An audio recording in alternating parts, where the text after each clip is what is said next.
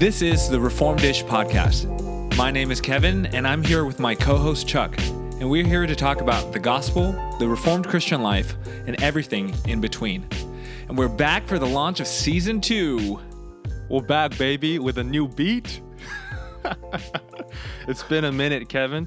Did you eat Trader Joe's again today? The frozen chicken? the frozen orange chicken. You know, honestly, at this point, like I've gone through pretty much everything at Trader Joe's. I need to hop I didn't on realize you something else, cooked. like I Whole Foods thought or you something. just did bougie Uber Eats delivery every day. I do both. But you know, I can't eat Sweetgreen every day, you know? Right. Listeners, as you can tell, one of us is married and the other of us is not. And so, you know, this is a PSA. Chuck is still looking for a wife. Nothing has changed between season 1 and 2. Okay, cut that. We need to cut that. Anyways, go back to the podcast. Yes, back to the podcast. Before we get started, Chuck, join me in giving a quick word of thanks for all the listeners and supporters. There's been so much support and feedback and a lot of encouragement from season 1 that we received that we honestly didn't know how the podcast was going to go when we first started, but it's been really encouraging to hear all the positive feedback from you all. So with that said, you know, Chuck and I have been working really hard on creating an even better season 2. We're sorry for the delay. We were supposed to launch like 3 months ago, but COVID-19 happened, right? And we have a great episode lineup that was supposed to happen. Now we're trying to figure out how we're going to do it remotely. We do have some articles coming out. A lot of things have been delayed, but we're working hard. We're here for you. And Chuck, anything else? Yeah, no. We're trying to make it work. We're actually recording FaceTime right now. So you know, just trying to hashtag stay home and still pump out that Christian content.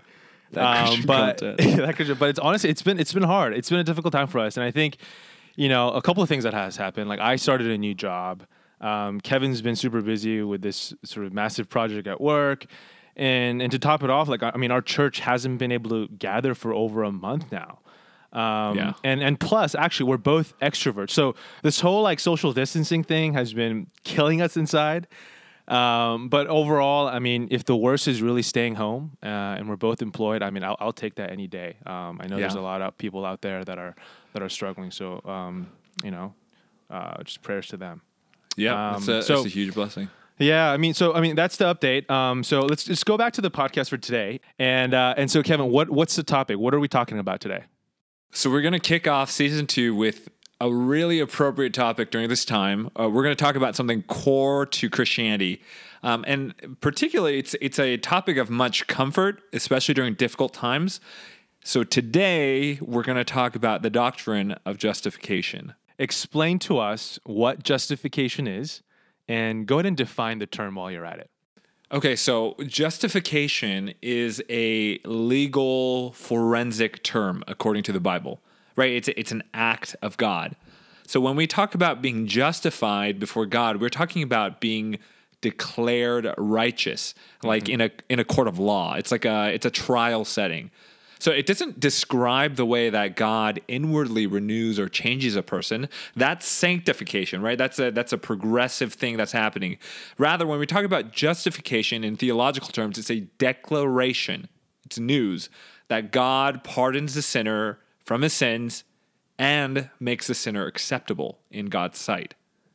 So you're giving that explanation, sort of the image of a courtroom, declaring someone righteous. Tell me what's really going on there. Kind of expand that a little bit.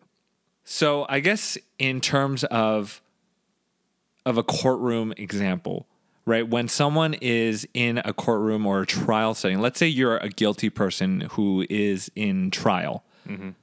You are found guilty of, you know, murder or robbery, and you come before a judge who declares you guilty of those sins. Now, if we're talking about this idea of justification in a Christian setting, we're talking about the idea that though you are still guilty of those wrongdoings, like, you know, murder or robbery or lying, suddenly you are declared righteous, not because the judge is unjust, But the judge has decided suddenly to come down from the court and say, "Hey, I'm gonna pay for this guy's wrongdoings. Let me go to jail. Let me take the punishment that he deserves in his place. If he deserves to go on death row to die, I will do it for him on his behalf." That is kind of the imagery that we're imagining in justification. And to explain it back into it, so it's done through the life and death of his son, right? That God justifies sinners even though we don't deserve it, and because we don't deserve it, it's justified on this basis of the obedience and death of his son Jesus Christ. So texts like Romans 5:18 to 19, Galatians 3:13. I mean, there's more like Ephesians 1:17. Like a lot of these verses that we find in the New Testament, it explains to us that those are the grounds of my confidence and your confidence of coming before God, because it tells me that Christ's perfect obedience and sacrifice on the cross have fully atoned for my sins. And so, and in fact, these things are the only ground upon which God declares sinners righteous. And, so the means by which a sinner is justified is not through cleaning up our lives first, or doing good things, right? Like going to church consistently, or even good things like taking sacraments, like getting baptized or the Lord's Supper. So in this case, you said it before, the only ground upon which we are justified is by faith. And faith alone. That's why, the Reformers talk about sola fide, faith alone. When people confess and trust in Christ, that's all it takes. That's all it takes to be justified. So it's a free gift of God to save sinners. We read about it in Romans 3:24. No, that's good. I mean, and I find this to be so actually an amazing sort of piece of theology for us to think through right now, especially, COVID-19, where, like I can't go to church. So if my sort of justification was based on good works, which is going to church, going to Bible study, sort of the attendance and participation of all that goes through, it's sort of outside of works, I should be fretting right now, completely anxious and worried that, oh my gosh, what? Am I going to lose my righteousness? Am I somehow sort of going to lose my justification and the standing of declaration of being right? And because especially in a circumstance like this where Kevin, you and I can't do anything. And so it's just another reminder, and it's honestly, in some ways, it's been really encouraging for me to know that, thank God I'm not justified because of any of the good that I've done or doing or will ever do. It's the fact that my faith in God, in Christ, is really the only instrument, the only conduit of justification. So sinners can receive this righteousness of Jesus Christ offered in the gospel through faith, right? Yeah, just like the robber, beside Christ while he was crucified. He did no good thing, but, Jesus said he would see him in paradise after that day. And so, Charles, this is really important for us to get. We can't get this wrong, right? The gospel means good news. So by its nature, that means it's a declaration, right? It's a declaration about the fact that people like you and me are evil. We're sinful at our core, and this is something we call total depravity, right? So it doesn't mean that we're as bad as we can be, that we are all mini Adolf Hitlers. No, it just means that sin has tainted every aspect of our lives. So it's like a poison that's kind of spread throughout our body and our soul. So in that sense, it's kind of like a diagnosis, right? But the gospel is also a declaration that Jesus, the Son of God, has lived, again, like you said, that the perfect life that you and I could not live.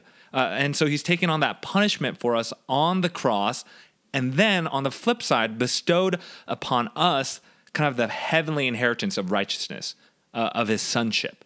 And so this good news is not just, it doesn't end on the fact that we're sinful. Right? It's good news because Christ has gloriously been resurrected from the dead and taken on us our punishment and given us his righteousness. He was raised 3 days later from the dead as this miraculous sign that he was the Messiah, that God had accepted the sacrifice, and he was the Son of God. Amen. Amen. So that's the gospel. So when we share the good news, we often have to sort of emphasize that it is a finished work. and all you have to do is believe in this good news. And oftentimes, I think we can get tempted to feel like, we need to do other things. Or we often say, hey, like, live out the gospel. Yes, you do, but not in the sense of like in a salvific sense, right? There's nothing to be lived out because it's already lived out and it's already been accomplished by Jesus. Mike Horton, has tons of sort of good articles on this, but I'm going to steal a quote from his. He says that justification is not a process of God's grace infused into our hearts, and us somehow cooperating with that grace to the extent that we can sow, that we grow by his grace and our holiness. So he's just, again, saying it's not a process. It's not something that we somehow cooperate with to bring that into fruition. It is something that is just given to us. It is a complete work. So I think the right way to think about this is that we respond to the gospel after we believe in the gospel for salvation. Right, I just want to make sure that we never create sort of this good news for ourselves and quote unquote live it out in that sense. The only thing we can do is to have faith in Jesus, who lived it out perfectly, and you sort of stake our entire lives upon it. Yeah, and so I think sometimes, that's exactly right, Charlie. Sometimes that's why I have such trouble when people, and I get what they mean when they say this, but when they say like live out the gospel, right? Mm-hmm. At the most basic sense, you can't live out the gospel.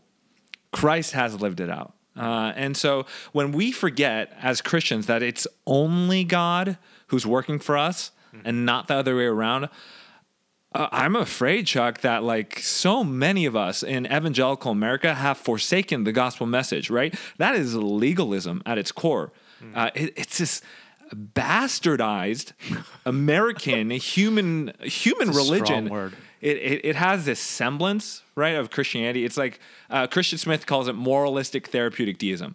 It's a counterfeit religion that makes you kind of feel good because you feel relatively more righteous than other, less well-to-do, lower middle class people in the world. And it's this counterfeit religion. It steals glory from God ultimately at the end. Okay, so I just want to just quickly stop here. There's been a brother that you and I love and are dearly close with, who's been just silently sitting next to me. We're going to sort of insert him here, and his name is Cornell Bang. So Cornell, go speak close, come to the mic. Okay, and then go ahead and speak. Just go ahead and just quickly introduce yourself. Hey everyone. My name is Cornell, as Charles mentioned. Hey Kevin, it's a privilege to be on this podcast.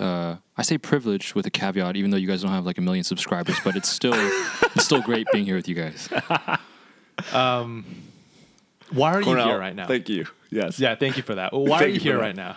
Yeah, so just wanted to share briefly. First off, okay, stop being formal. Like you can just chill out for a bit.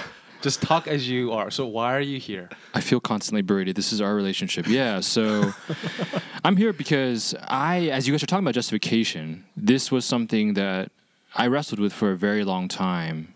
And it significantly impacted my Christian faith and how I lived out my Christian faith because I didn't fully understand it. Mm-hmm. And I bore a lot of bad fruit from it. Mm-hmm. And so I guess I'm kind of here as a negative, but now positive example about how crucial and important it is to get this doctrine right. And not only to understand it, but to believe it. So have you gotten it right? Well, I mean, I guess it depends on what you mean by right. So just to dive in, I definitely had a journey. So just to give you guys a brief update on my kind of my testimony for this, my faith journey, yes. Uh-huh. He was lost. You could put it that way. But then found. Thank you. I figured you'd say that. So just to kind of give you guys a really short overview of my initial testimony, I was not a Christian, became a seeker in college. God revealed himself to me and kind of drew me to him around my freshman year. Older Christian brothers like yourselves befriended me. I began to attend Bible studies for the first time, and I felt compelled by the beauty of the word, Specifically, I think as I was reading the Bible for the first time, I was shocked at how Christianity could thoroughly and perfectly explain man's, depraved condition, kind of like you mentioned earlier, Kevin, and yet how it also alone supplies, the glorious solution, and that's through the gospel. I also saw people who followed God, that they were very different. They were marked by holiness, like my college pastor. Him and his wife sacrificed so much of their time and energy just by pouring into students. I saw that how other Christians on campus, they're marked by holiness and love that I had never really seen on display before. So And people were different. You realize, hey, you know what? Christians are living a different life. They Yeah. seem to be believing something and affecting the way they live. Right? Yeah. Yeah. And, you know, I'm still very new to this at this point. It's my freshman year. I think my sophomore year, I get baptized. So you stop partying.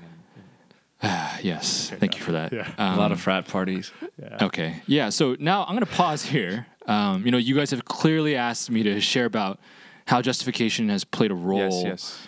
in my testimony. And it's interesting because, you know, you would think as a new Christian in college, I would have believed in what you guys already mentioned earlier a few minutes ago, that, you know, justification is a core biblical tenet of Christianity. But yeah, I don't think I believed it or understood it. What I did believe it to be, I thought that justification was a process.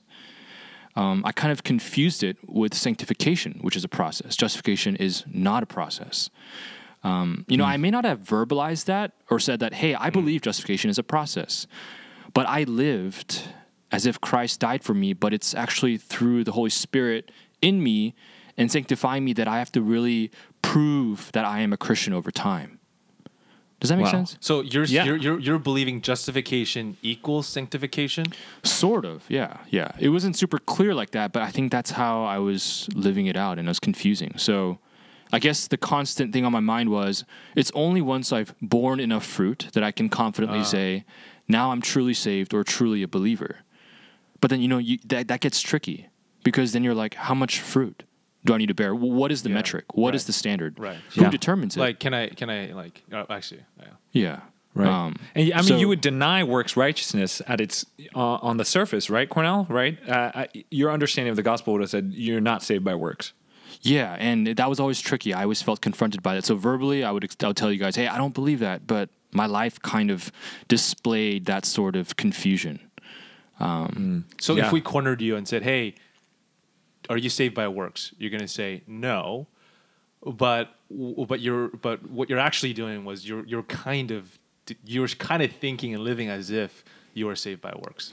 Yeah. So, you know, I think I began to grow in some ways, you know, during my time as a very new Christian. But, you know, this deficient understanding of the gospel, you know, just became so burdensome for me. And so to answer your question, yeah, Chuck, you know, it seemed like it was a constant push to maintain a standard that I could never really live up to. Basically, it was a perpetual kind of insecurity and fatigue, you know. Well, and that's the scary part. You know, I'm kind of interested, Cornell. I want to dig in a little more. What if I had asked you in college what your definition of the gospel had been? You know, how would you have responded? Yeah, you know, I think I would have given you parts of the gospel. You know, for sure, I would have said Christ died for my sins, and therefore I'm called to live a holy life. I think the overemphasis was on what I need to do, how I need to live this way. I need to produce this fruit. I need to be holy, which is all true. But as you guys mentioned earlier, the gospel it's good news. It's been done. It's been completed. It's been given to me. But contrary from that, you know, there was this constant internal voice of, you got to change. You got to be holy. But, you know, through that, you know, the question was, then what's your source of your motivation? So I wonder how that affected whether or not you felt you were saved. Yeah, and that's exactly why I constantly felt this fatigue. And because you don't feel like, oh, am I saved or not? I'm questioning. Yeah, so, you know, so here's a kind of sort of an image. Like, you know, you guys are on totally different personality spectrums from me. You guys are the type of... We're great, you're bad. We're going to edit that part out. Yeah. So you guys are kind of the two, you know, out of my friends, you guys are very charismatic, and you guys kind of, you know, you guys are kind of cocky, and you guys are strong and strong-willed. But you guys are successful. You guys get things done. You guys kind of crank it out. But for me, I'm on the other spectrum, you know, and I found that having such a heavy burden of having to prove that I am a Christian just brought in despair. It brought in tiredness and fatigue. And that's why I think many people felt like I was just not a happy Christian. And I think that was really true. But, you know, just to give you guys 3 really brief parts, my journey to believing in justification changed as a result of, you know, kind of meditating on adoption, the doctrine of adoption, what real change is, and what God-centered theology is. So just really quickly, adoption, you know, meditating on that doctrine was so helpful because, you know, I know every analogy is limited in its scope, But as I reflected on, what it means to be a child of God through adoption, like, texts like Galatians 4:5, Romans 8:14-15, it dawned on me that, once you're part of the family, you're part of the family. There isn't like a testing or like a waiting period. So that was huge. I think J.I. Packer says it really well when he says, adoption is the highest privilege. It's even higher than justification. So how did you, wait, Cornell, so stop right there. How did you come to that conclusion of adoption? What pushed you over that edge? Was it just reflecting on Scripture more? Yeah, I think so. I mean, you're spending time around you godly brothers, just being at a good church, reading the Bible, because the Bible talks a lot about, being a son. I thought about the imagery of, being a family. I thought about my own family. Did I ever have to work to be part of my own family? No.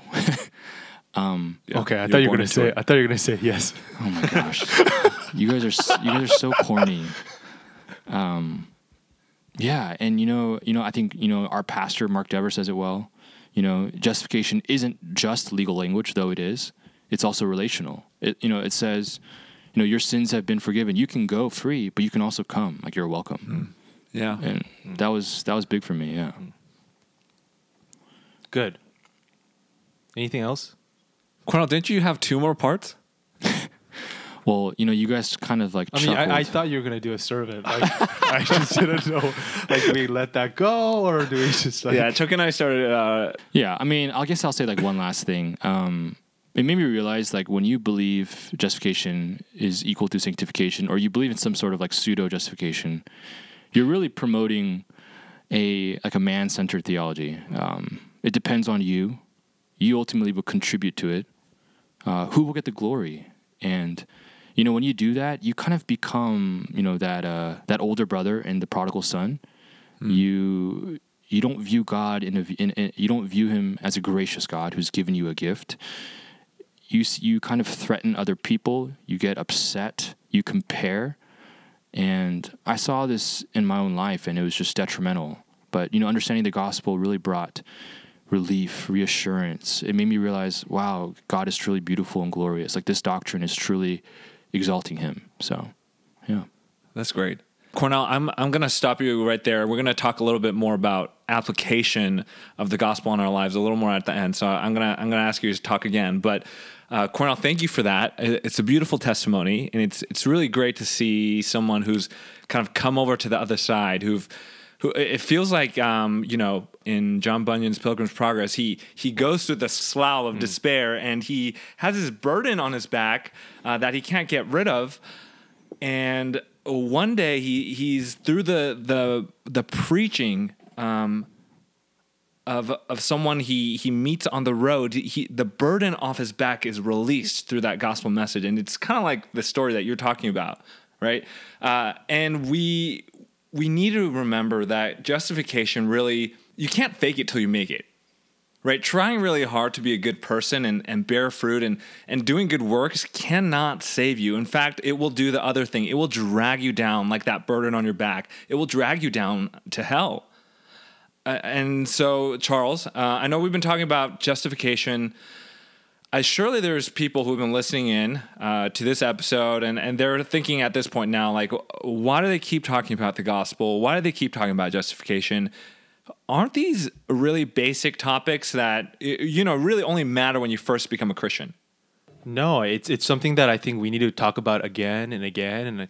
And the first sort of realization that Cornell had, about this maybe 5-6 years ago, is something that Cornell and everyone honestly should be thinking about on a day-to-day basis, weekly basis, because I think really for me it just boils down to 2 things. Number one, it's one of the very foundation sort of essential doctrines on which Christianity is built on. And you get even a slightly wrong deviation, a slight wrong understanding of justification, you're going to get a different religion. Number 2, it's despite being this core, a lot of people just plainly get it wrong, either from unhelpful teachers or or just they've grown up in a church culture where a lot of these things have been assumed, and their pastors have neglected talking about this. Yeah. And I think Cornell in that case, it kind of falls into that bucket, which sadly we see a lot of friends and even family and just acquaintances that are there and are just not understanding it correctly. Yeah, you're exactly right. Justification is at the center of Christianity and the gospel message. It's not a moralistic clean up your life teaching, and it's not Christianity if that's what you're hearing, which is why the Roman Catholic Church has often gone this wrong, and why the Protestant Church has traditionally denied that they are a correct church, that they are a church that a Christian should be able to go to. Michael Reeves has this extremely helpful quote that I've kind of chewed on. He says, "Christianity is not primarily about lifestyle change. It's about knowing God. To know and grow to enjoy Him is what we are saved for." It's so good, and it's hard, and this is something we need to think about a lot, because I think as sinners we naturally drift towards legalism. It's kind of the easy way out. It feels great to work for something and get it and work off of a little bit checklist. And in fact, that's just not how Christianity works. And I think even for folks that even for preaching, sometimes we could also not emphasize this enough. Oftentimes we gravitate towards more of this command of, hey, do this or don't do this. And those are all great. And I think, you want to be direct in the way you preach to your congregation. But I think if the core of your content of your sermon, which is not built on this gospel, this good news of being justified by faith alone, it's something to think about. Yeah. Right. And it's funny. I find myself when I don't have kids yet, but when I find myself doing childcare, I primarily find myself like quickly correcting their behavior. But I have that's an easy thing to do. That's the easiest thing to do, right? But what we get then, I'm sure parents struggle with this all the time, is what they get is like kind of well-behaved little sinners, right? It never really gets to the heart of it. And so, if we get this little kids, repressed little kids in the church who grow up and then, go on to become prodigals because they feel repressed. They've never had their hearts changed by the gospel. And so, we get this wrong. We preach like that to our congregation. Let's say we're pastors. We need to realize eternity is on the line. You could have the most well-behaved, godly-ish congregation in the world, but if they're not truly saved, if they don't have that heart surgery done with them through the good news of the gospel without justification, oh man, there's no salvation. So instead, you're going to get Christians, quote unquote, who will look no different from relatively upright, moral people of this world. And they're going to be damned by their legalism and their moralism. They trusted in themselves for their justification rather than looking at Christ. Yeah. Cornell's still in the room and he's nodding to you. So he's nodding his head. I think you're like, saying the right brother. things. Thank you for that affirmation. Amen. But that is what the Bible is teaching us, right? If we get justification wrong, like Roman Catholics do, we mentioned them, we get this obsession with bearing fruit. Example, Cornell, and even ourselves, right, Chuck, in college. That's right. Yeah, we try to prove ourselves to others and to God that we've been justified. But it's because of the gospel. Apostle Paul tells us that we're declared righteous, and then we bear fruit in gratitude. So give me a nice little Bible verse that we can hold on to. Romans 5:18-19. Therefore, as one trespass led to the condemnation for all men, so one act of righteousness leads to justification and life for all men. For as by the one man's disobedience the many were made sinners, so by the one man's obedience the many will be made righteous. I mean, that's pretty clear.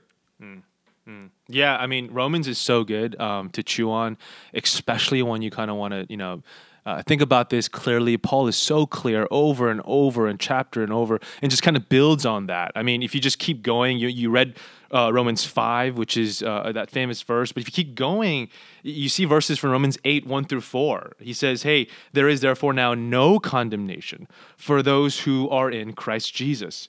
For the law of the Spirit of life has set you free in Christ Jesus from the law of sin and death. For what God has done in the law, what the law, weakened by the flesh, could not do. For God has done what the law, weakened by the flesh, could not do. By sending his own Son in the likeness of sinful flesh, and for sin, he condemned sin in the flesh, in order that the righteous requirement of the law might be filled in us, who walk not according to the flesh, but according to the Spirit. So we cannot do it. We cannot make ourselves right before God. We cannot enter into the kingdom of God through our own flesh, and therefore we need this alien righteousness that is not our own. Amen. And that's just what makes the gospel so beautiful. That's why it's such good news. It's the great exchange. So you ask any pastor or theologian or any Christian what the greatest doctrine of the Bible is, they're going to say this is it. By faith in Christ, our sins are put upon Christ, and he takes our punishment we deserve on that cross. And on top of that, if that wasn't enough, Christ's righteousness, it's given, imputed, accounted to us, to those who believe and have faith in him. Christ takes our rags and gives us his riches. Just want to make it and end with a sort of few practical things. And I just want to answer the question, how does this glorious, this beautiful news affect the way that Christians live? How should this affect the way they live out their lives? And I want to end with these two thoughts. First thought, that you can have complete assurance. You don't have to wonder whether or not you're saved or not. And when you have complete assurance of your faith, this will cause you to live differently. You will live a life of joy and feel the security that is based on Christ's payment on the cross, even in the midst of a hard time like this. And because you also have complete assurance, you have this. You don't have to fear. You don't have to be anxious about, hey, am I good enough? Am I good enough? So that's one thought. The second thought is that because you have been saved, you can also forgive others. And you could love them. God did this for you in Christ. Because he did that for you, you can share this eternally life-changing good news with others. And perhaps maybe that's one thing, we can do. Kevin, that you and I and Cornell, anyone hearing this podcast can do this upcoming week with the family and friends and neighbors over a Zoom meeting or as you're social distance walking. So I just want to kind of end with those two. That's great. Yeah. Cornell, anything that has impacted you in the way that the way the gospel has changed you once you've really understood justification? Yeah. I feel like you guys kind of hit it on the head. I think a big thing for me was meditating on the order of things, which once again, you guys have been talking about, but like throughout the Bible, it's always saying, this is what God has done first. And so therefore, do this. So like, where's your motivation? Where's your source? Where's your help coming from? And when you realize it all comes from God and he's first given it to you, it's just so relieving. Good. That's great. And it's, I have to note that you've also become much happier as a person, right? The burden's kind of fallen off your back. Yeah, you're happy, Cornell, now. I think it's also because I'm married, but yeah, definitely. Marriage also helps. And thank you, brothers. Thank you all so much for listening to the Reformed-ish podcast. We're so excited to be back and recording this new season. We're working on really good content for everyone to be listening to during this time of COVID-19. We're praying for the restoration of our world during this time of the pandemic. But this also brings us to the point that our hope is not ultimately in this world. It's in the one to come, the one that was bought for us through the blood of Christ and the justification that he gave to us. See you all next week on Reformed-ish.